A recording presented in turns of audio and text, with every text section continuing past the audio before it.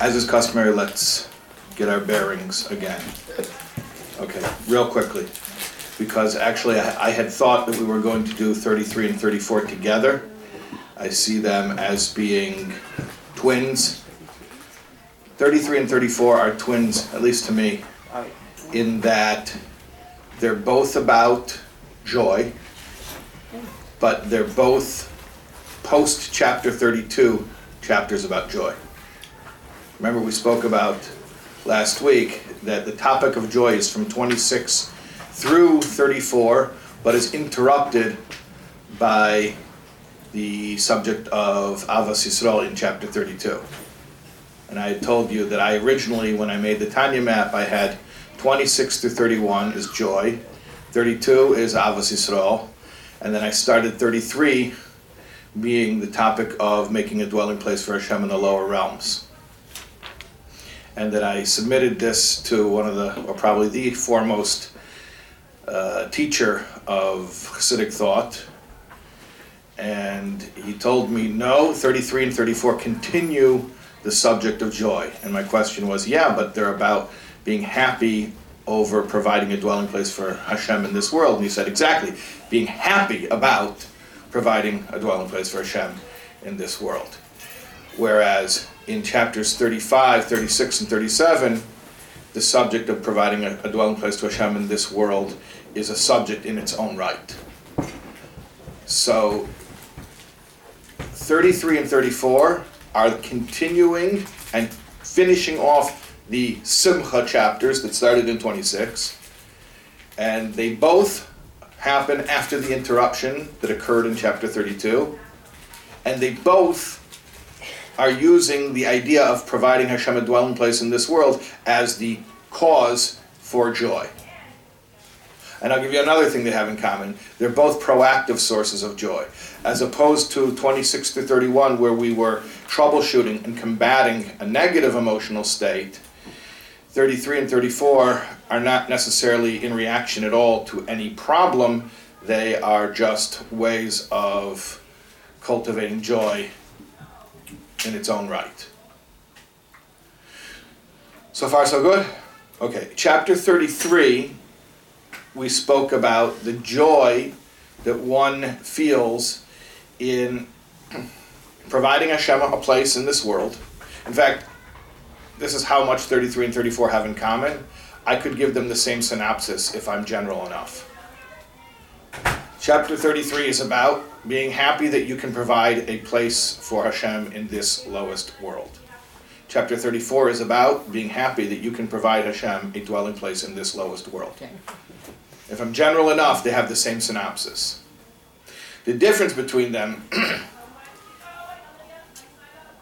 chapter 33 was talking about not allowing the existence of creation to lead me astray about the actual oneness of existence. We spoke about the fact that the creation of the world is not an illusion, like lahavdil other ideologies will explain. The world exists, but there is a delusion.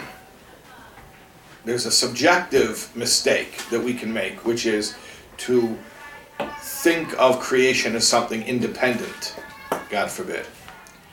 And when we overcome that delusion and we recognize that there is absolute oneness,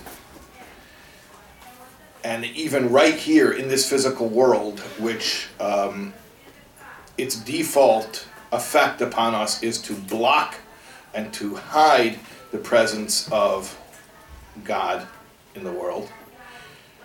When we can overcome that delusion, then we, as it were, make God a home in this world. Now, He's already everywhere, but from the perspective of our letting Him in, so to speak, that's dependent upon our free will and our choice to actually see His oneness even within the diversity and finitude and variety of created worlds.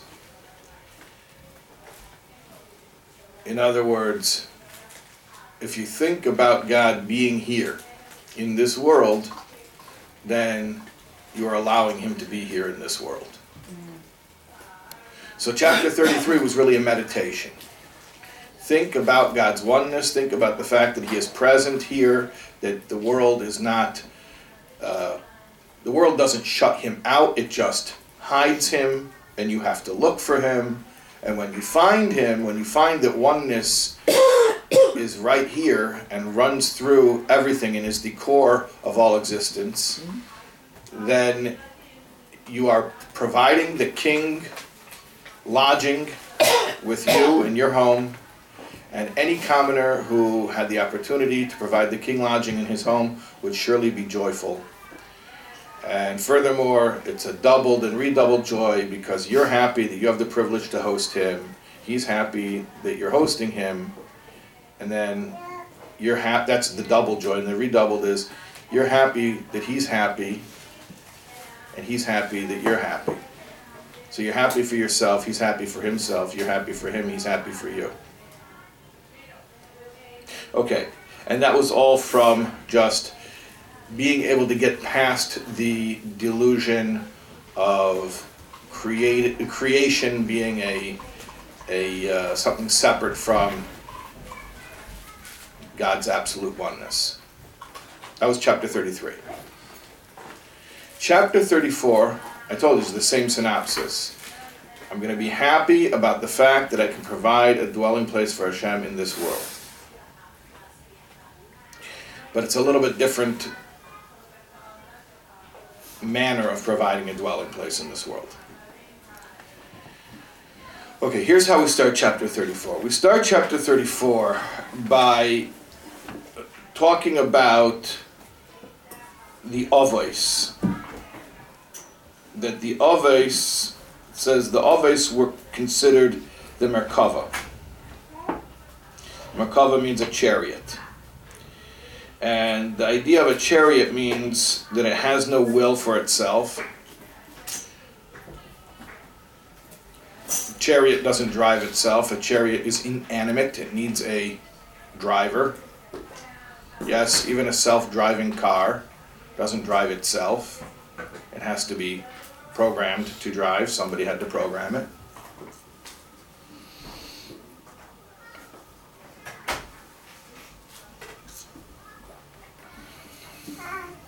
Unless it's Herbie the Love Bug.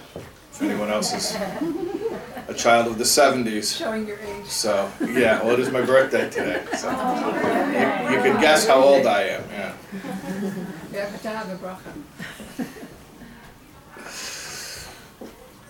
So, the chariot, the vehicle, means something that has no volition of its own, but expresses the volition of the driver. In this case, what we mean is there are certain figures, notably the Avos, the patriarchs, who are called chariots to God because they are not running on self-will at all. They are devoid of self-will. They are manifesting only Thank you. They are manifesting only God's will for them. That's why they're called the chariots. And we actually spoke about this term. I wouldn't expect you to remember it because it was in a group of chapters that we did very, very quickly. Do you remember 18 through 25? When we were racing through 18 through 25? We mentioned the idea that really there are two states, connectedness and, God forbid, disconnectedness. And we spoke about how every mitzvah is an absolute connection. That when you do God's will, it really doesn't matter which one of the 613 commandments it is. In fact, it doesn't even matter if it's one of the 613 biblical commandments. It could be a rabbinical commandment. It could be anything that is His will as constituted by the entire body of Torah law, biblical and rabbinic. And that very act of surrender is considered to put us in a Merkava state, a state of being a chariot. Now you're going to ask, and that was in chapter, no, I'm not expecting to remember this, chapter 23. Now, you're going to ask, well, if it said in chapter 23 that we all have this state of chariot-like surrender, then what's special about the Avos, the patriarchs, being referred to as the chariots? And the difference is not qualitative but quantitative. The level of surrender is binary, like we were talking about in chapter 23. Either it is or it isn't. Either we're surrendered or we're not. Either we're doing His will or we're doing our own will. So qualitatively it either is or it isn't. But quantitatively, the question of constancy comes into play. So whereas a regular person may surrender his or her will and then take back that will and then surrender it again, perhaps many times throughout the day, the Avos were in a state where they were already completely surrendered. That was their default setting. They had already given up their own will and were only manifesting divine will, to the extent that mitzvahs would be manifest through them automatically. Okay, I don't want to get into a whole discussion of that, because it's really not the point here. The point is that there were such people, called the Avos, the patriarchs, who lived as chariots to godliness. Here in this world, souls and bodies, they lived as clear conduits, unobstructed channels for the manifestation of God's will. After the Avos, we had others who also were similarly surrendered. We had the prophets. And of the prophets, the most surrendered of them all was Moshe Rabbeinu. Of Moshe Rabbeinu it is said, Shechina medaberes metoich groinei shel Moshe, that the divine presence spoke through his throat. Almost like, you imagine a radio. You turn on the radio and it plays the signal that's sent from, it's broadcast from a tower. And the radio has no choice as far as what comes out. It's just a vessel. Now, collectively, we all had this kind of this level of surrenderedness, or being this clear of a conduit at the time of the revelation at Sinai, at the time of the two first commandments, which we all heard from Hashem himself. You know that there's a vort. It doesn't say this here in Tanya, but that Torah, the word Torah, Tov is 400, Vav is 6. That's 406. Reish is 200, that's 606. Hey is 5, that's 611. Why is Torah 611? It would make a lot more sense if it were 613. And the answer is because Torah tzivolanu Moshe. Torah is what Hashem commanded Moshe. First two commandments, Anochi and La Yilacha, we heard ourselves directly from Hashem. The rest we had to get it from Moshe. So the Torah is the 611 commandments we heard through Moshe, but then the first two, which are the basis for all the other 613, is what we heard ourselves. So the first two commandments we experienced directly, just like Moshe Rabbeinu experienced divine revelation. But we couldn't handle it. And as you know, our souls left our bodies, and we had to be revived. And we asked Moshe to finish, downloading it directly, and then he should make a zip file, and then slowly, convey it to us in a way that is palatable, which basically is the system of Torah Shebechsav and Torah Shebal Peh. But at any rate, we did have that experience, that intensity of being a completely open conduit to the revelation of godliness, but we couldn't sustain it.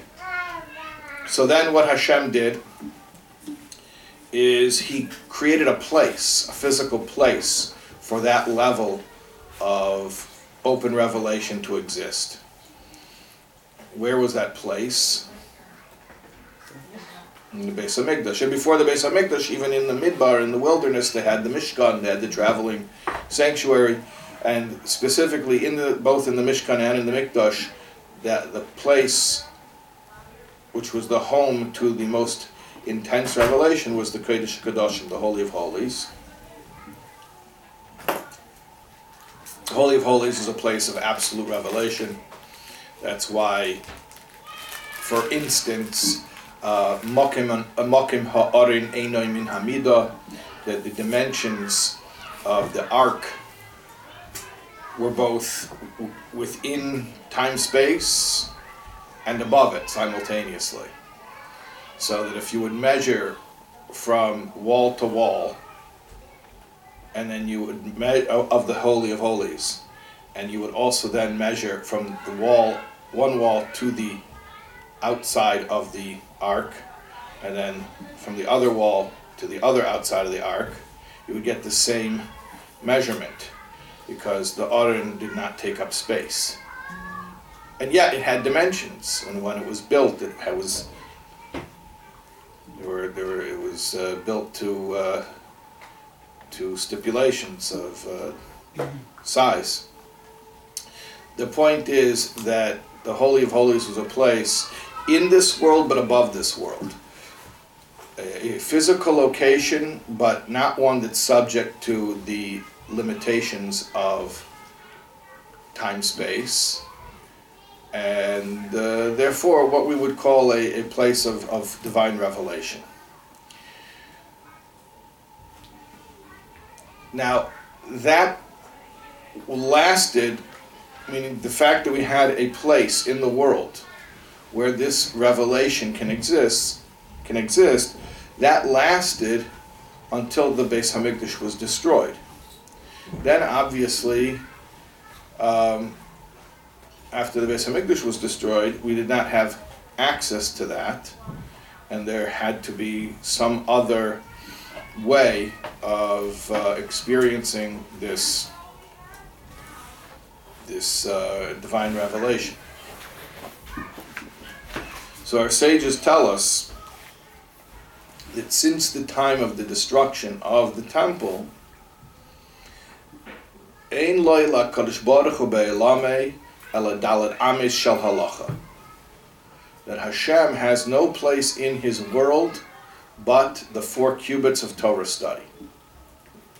What does that mean? Obviously, the entire world belongs to Him.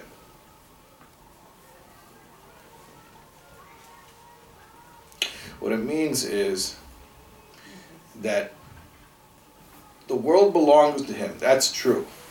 But how recognizable is that ownership? Well, I'll put it this way. It is so unrecognizable, at least from a certain standpoint, that people look at the world and not only don't automatically come to the conclusion that the world belongs to God, they may even look at the world and, God forbid, come to the conclusion that the world needs no God. So, yes, the whole world belongs to Him. Or like we spoke about in the previous chapter, the whole world is Him, and there's nothing but God's existence. But from a revealed standpoint, and what we're talking about here is the difference between, not between it is or it isn't, but it's revealed or it's concealed. Is it revealed or concealed? When you look at the world, God's ownership of the world is not revealed.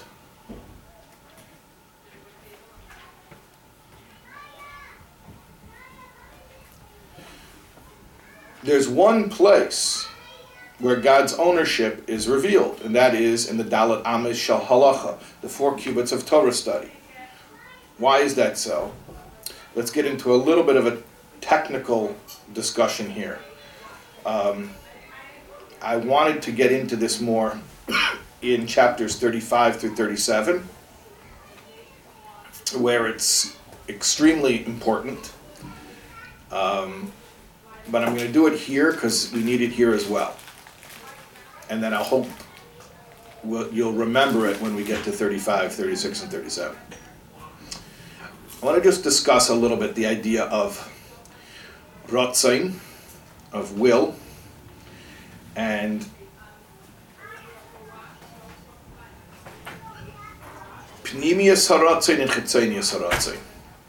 The inner dimension of will and the outer dimension of will. Will is not monolithic. There are dimensions within will. And we refer to it as inner and outer dimensions.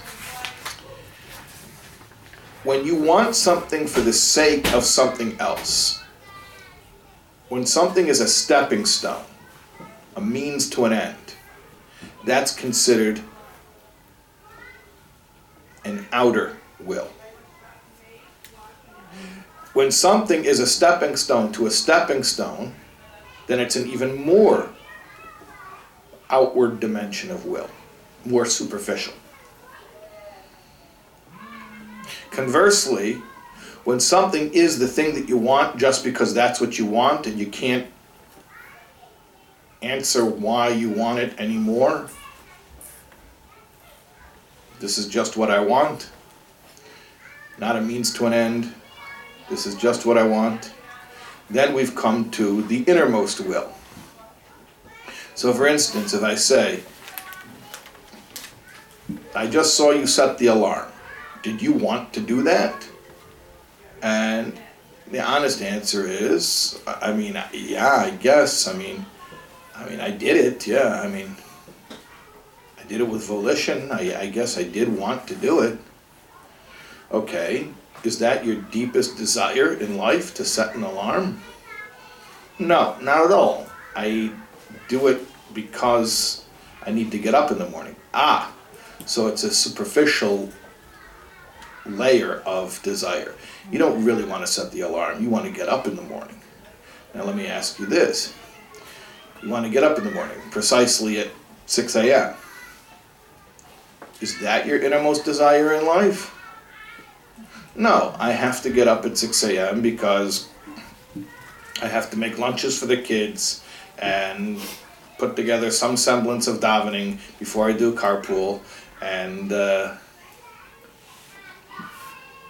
that's why I have to set the alarm for that time. Very good. So it's about making lunches and driving carpool. Is that your innermost desire in life? No. Actually, if that would get done on its own, that would be quite fine with me. All right, so why do you do that? Well, I suppose it's because my children should be taken care of. I would like them to be taken care of. They should be healthy, they should feel secure, they should have what they need. Yeah, why do you want that? Oh, that's a good question. Now you're getting very personal, you're getting deep. Why do I want my children to be taken care of? I suppose that that's just a natural thing. And motherhood is instinctive. But if you want to get very deep, I guess it's because Hashem entrusted me with these children and gave me the mitzvah to raise them, and I'm doing it because this is how I serve Hashem. Oh, and why do you want to do that? Why do you want to serve Hashem? Well, I don't know. That's the meaning of life. Yeah, why is that the meaning of life? I don't know. You got to have some meaning of life. That's the one I came to. Oh, you don't even have an answer why you want to do it. Right, because now we've arrived at the innermost desire. Setting the alarm is not my innermost desire. Getting up at 6 a.m. is not my innermost desire. Packing lunches is not my innermost desire. Even that my children should be taken care of is not my innermost desire. There's a reason for that as well. Serving Hashem is my innermost desire. And each of these desires are layers that bring me closer to that innermost desire. So, let's talk about it now the way it exists from Hashem's perspective. Does Hashem want there to be cows?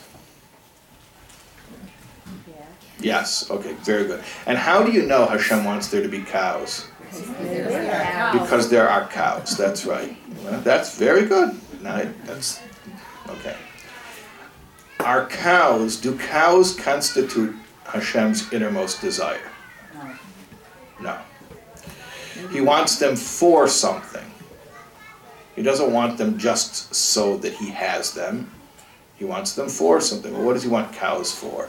I don't know every reason, but I could think of some things I know that he wants cows for. How do you make tefillin?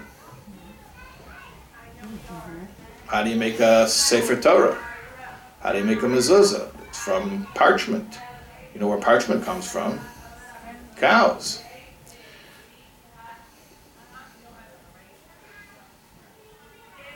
And is it just that Hashem wants there to be tefillin in the world, or he wants the Jewish person to put on the tefillin?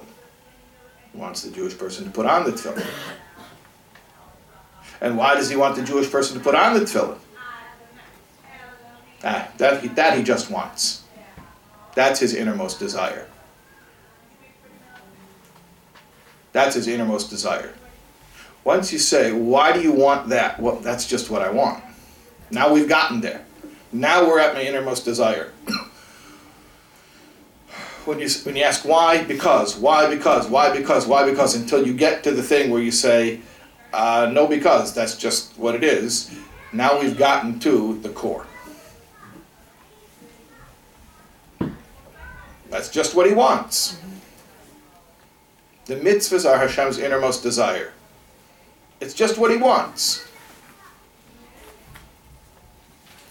So, you can look around the world and you can see an expression of God's will.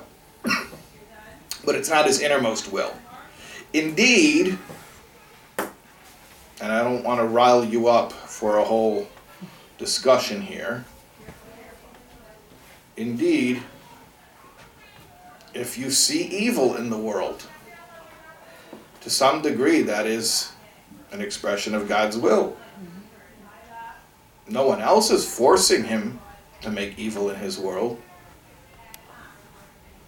It's also an expression of his will, not his innermost will.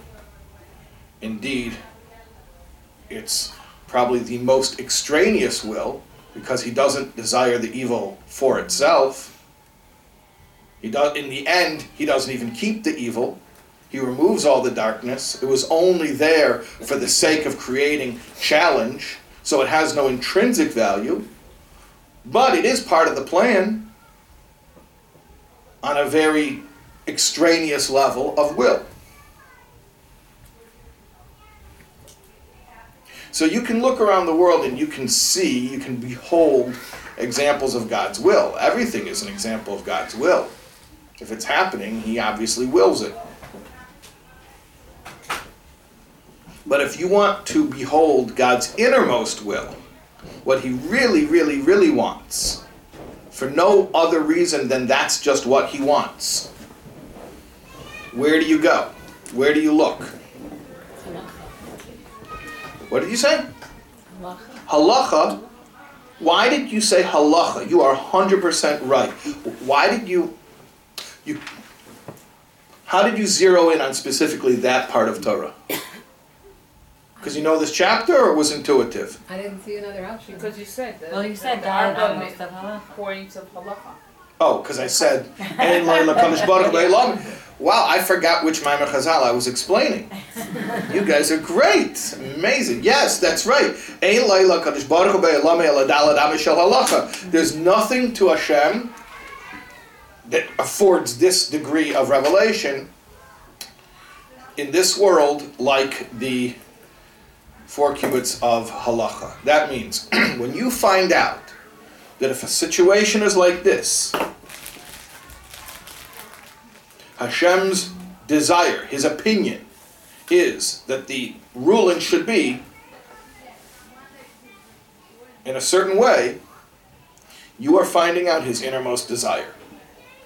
Because that is what he wants, just because that's what he wants. We spoke about it a little bit.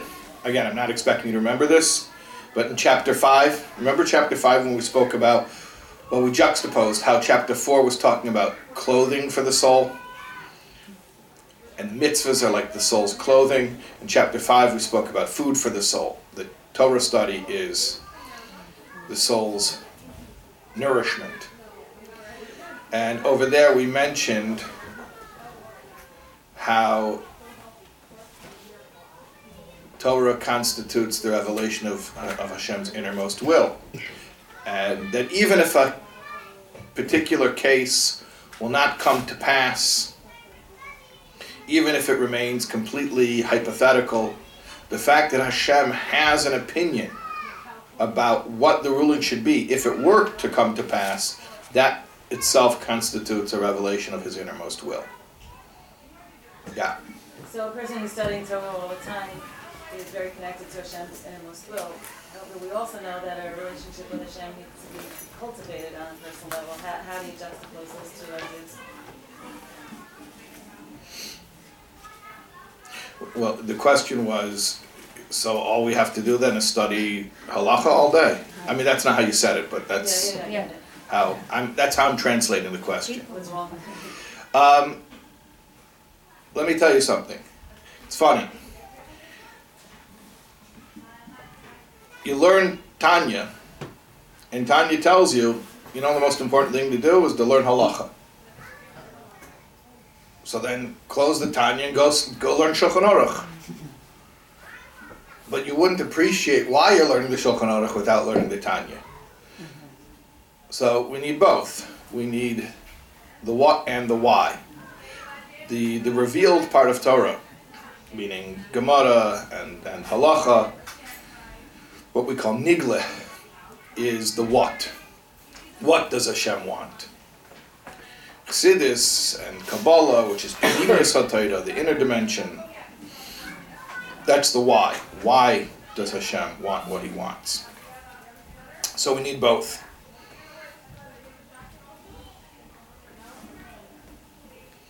But yes, to answer your question, if you learn Chassidus and it doesn't cause you to learn more Nigle, especially Halacha, then something's wrong. So are you saying that Chassidus is going to give motivation to learn? Not only Chassidus gives you motivation to learn the revealed portions of the Torah, but it will enrich your experience. I understand, and even personally understand that. But Hashem is infinite, and if someone studying Halacha Torah is connected with the infinite, then how is someone who understands the reasons why any closer to the infinite than someone who's only on the level of revealed? Okay, but this is exactly the point. It's not about them being any closer. This is irrelevant, because it's not about your subjective experience. This is about Hashem's experience. So Hashem's experience, Hashem's what we're saying is this. You're actually, I don't know if this is a sign of just how intuitively Tanya is structured, but you're actually preempting the very next place where this chapter goes. Okay, after the chapter explains, let me back up from the beginning. The patriarchs were chariots, completely surrendered to God's will. So too the prophets after them, especially Moshe Rabbeinu, who was nothing but a conduit. We experienced that kind of surrender on the first 2 commandments, but we couldn't maintain it. God then created a place where that occurs in this world, called the Holy of Holies, in the Mishkan and in the Mikdash. When that was removed from us because of the destruction, God created another way where that level of revelation could exist in the world. And that is wherever His will is manifest through the study of His will as embodied in halacha. The very next place the chapter goes is like this. It outlines for us a meditation. And it says like this. We should say to ourselves, in fact, he gives us a monologue. The Alter Rebbe gives us a monologue. He gives us a script. He says, I should say to myself, it is true, my thoughts are inadequate to act as an abode for God. I cannot wrap my mind around infinity. Right? So if you're going to talk about, and this was your question, the subjective experience, I cannot grasp Him. In fact, not only I cannot grasp Him, but no one can grasp Him. And even if I grasp more than some other guy, we're both not grasping infinity. So the fact that I'm grasping more of infinity than he is really irrelevant, because we're both not, there's no fraction of infinity. So one person has greater insight than another about infinity. There really is no such thing as one person is any closer because of that greater insight. So we can't get there by comprehension, by understanding. It's impossible. Even the greatest of us. Therefore, this is the monologue the Alter Rebbe suggests. He says, I will say to myself, therefore, since I will not be able to grasp Hashem with my thought, I cannot get myself there through trying to imagine what God is. I'll never get there. But what I can do is turn myself into an abode, into a home for Hashem, by creating times throughout my day that are dedicated to the study of His will. So it has nothing to do with my subjective experience. It has nothing to do with how greatly I appreciate the degree of revelation that's occurring. What it has to do with is, it's happening. I'm creating a place in this world of concealment, which is a redundancy, because the word olam itself means concealment. Olam maloshin helem.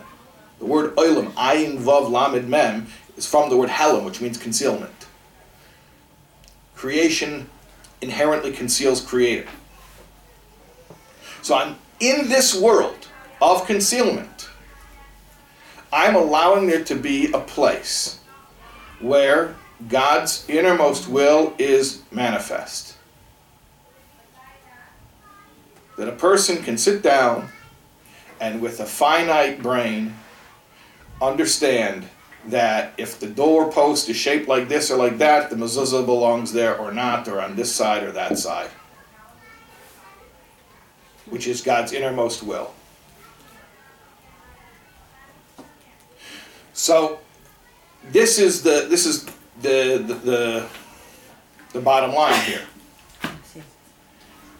Hashem wants a dwelling place in this world. I can't provide that for Him by being like the patriarchs or like Moshe Rabbeinu, but I can set time for studying His innermost will, which is otherwise known as halacha, and giving Him a place in this world where his innermost will is manifest. How much time do I give? The Alter Rebbe says for that you'll consult Hilchos Talmud Torah, you'll consult the area in the Code of Jewish Law which delineates the various degrees of obligation of Torah study. But the point is that you are being Hashem's host. You are hosting Hashem. He wants nothing more than to be at home in this world, and you're allowing that to happen. And therefore, what's the main point of this chapter and all the chapters since 26? Therefore, you should feel very happy that you are giving Hashem what he wants.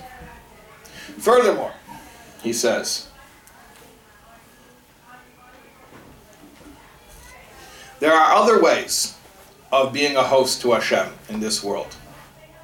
Namely, through giving tzedakah. He says, realistically, you're going to study Torah and provide Hashem an abode in his world that way for a certain amount of time a day. And the rest of the day, for most of us, is going to be spent earning a living. So, the Alter Rebbe says, even during the time that you spend earning a living, when you take from your income and you give tzedakah, you sanctify the entire activity of work. You turn that into an abode as well. Why do I go to work? What am I actually doing? To provide a dwelling place for Hashem in this world. Not even getting into how a person can actually, while he's working, see that as Avodas Hashem itself. Right now, what we're talking about is just the fact that he has the intention that ultimately the purpose of the work is in order to take from the money earned through work and set it aside for tzedakah. Just that alone transforms the entire activity into giving Hashem a dwelling place in this world. Because the purpose of going out to work becomes dedicated or sanctified, set aside to the fulfillment of Hashem's will in this world. So a person can be happy about that as well. He should feel happy. That what does he do all day? What do you do all day? I provide Hashem a dwelling place in this world.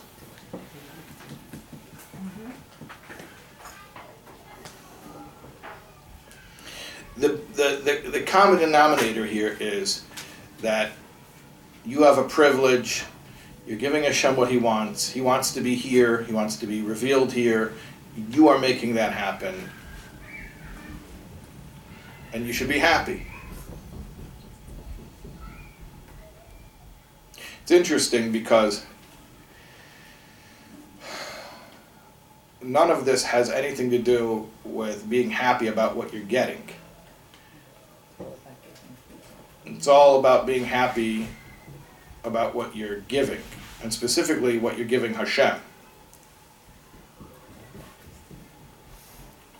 What is happiness? The ability to be useful to your Maker. To give him what he wants. See, back in chapter 26, in the beginning of 26, when we started all these chapters about happiness, we already established that we don't always get what we want, and that even when we don't get what we want, that doesn't have to make us unhappy at all. We can reframe it. It's hidden good. So we're over that already. We got over that. We got over worrying about getting what we want. We can be happy even when we don't get what we want. Now we're talking about something even greater. Not only are we happy when we don't get what we want, but we've discovered that true happiness is the ability to give. has nothing to do with getting anything. It has to do with giving. And the greatest form of giving to Hashem. Giving to Hashem.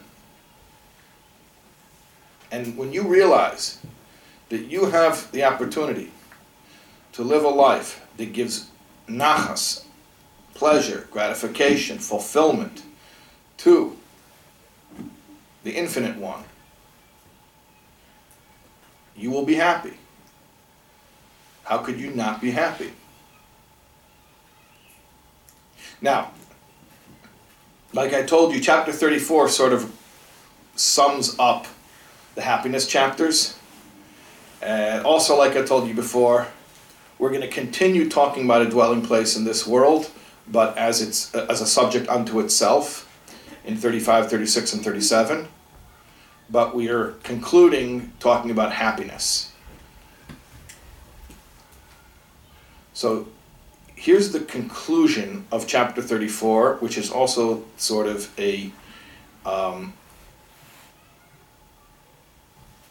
retrospective summary of everything that we have been discussing in the past few chapters. It says like this, that you should remember that even though we have now learned several ways of being happy, this is in no way a contradiction to the fact that we can and probably should experience frustration over the limitations that our bodies and our animal souls place upon us. And we can experience these two contradictory emotions simultaneously. How can we experience two contradictory emotions simultaneously? Because they are about two different things. We're not feeling two opposite emotions about one thing. We're feeling two opposite emotions about two different things. We are feeling joy and gladness and gratitude about our divine soul's ability to serve Hashem. And at the same time, it's equally true, and it's equally a cause for an emotional reaction, that we are frustrated over the limitations that our bodies and our animal souls place upon us. Doesn't say, by the way, that we're frustrated or bitter about the way life is treating us. Because we got over that. Like I told you, in the beginning of chapter 26, we already dealt with that. We're not going to complain about how life treats us. But we still can complain about the way that we're treating life. We can still be frustrated that we don't live up to our mission in life, or that it's so hard to live up to our mission in life. And you don't have to take that so hard. I know, in today's day and age, we're so sensitive. And I don't know how this happened, but we spoke about this in chapter 29, when we were talking about being a master of accounts and scrutinizing yourself thoroughly, that sometimes, it's too much for us and we can't take it and we can't pull ourselves out of it. But the truth is that even if we don't do chapter 29, which is really harsh, that level of self-examination.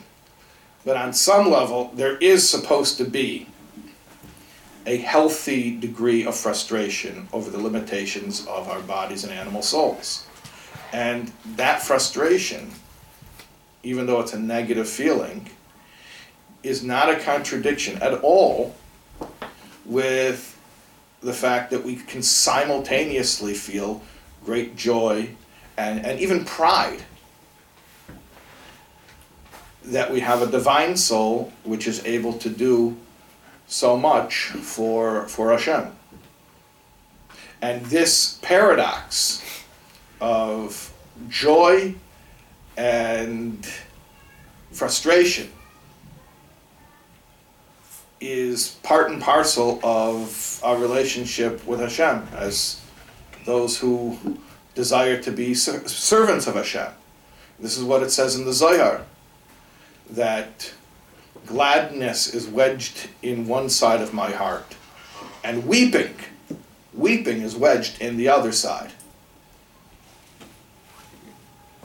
We can experience them both. It's not two opposite emotions about one thing. It's two opposite emotions about two different things, two different facts. Don't confuse them. Keep them separate. Are you your godly soul or are you your animal soul? Yes. So are you thrilled, absolutely bubbling over with joy, or are you annoyed and frustrated with yourself? Yes. It's not a contradiction whatsoever. And not only it's okay to feel that way, that's probably the ideal way to feel. At least for a Beinoni, at least for a regular person who still has a robust animal soul. That we should feel these two opposite emotions. And that we should just understand that it's not an inherent contradiction. They're coming from two different places, and we feel them about two different conditions. And is it paradoxical? Yes, but our whole nature is paradoxical, and that's what we started with in chapter 1. Remember in chapter 1, one of the first things we got clarity about was the paradoxical nature of having these two antithetical entities housed within one body. Godly soul and animal soul. Forces. Wills, two different operating systems. So we started the Tanya with embracing that paradox. And here in chapter 34, as this is a milestone now, because we're completing a whole string of chapters which deal with one topic, 26 through 34, the topic of joy. And we come to the conclusion that we can feel conflicting emotions. It's not a contradiction whatsoever. It is just a reflection of the underlying paradox, which is having two souls.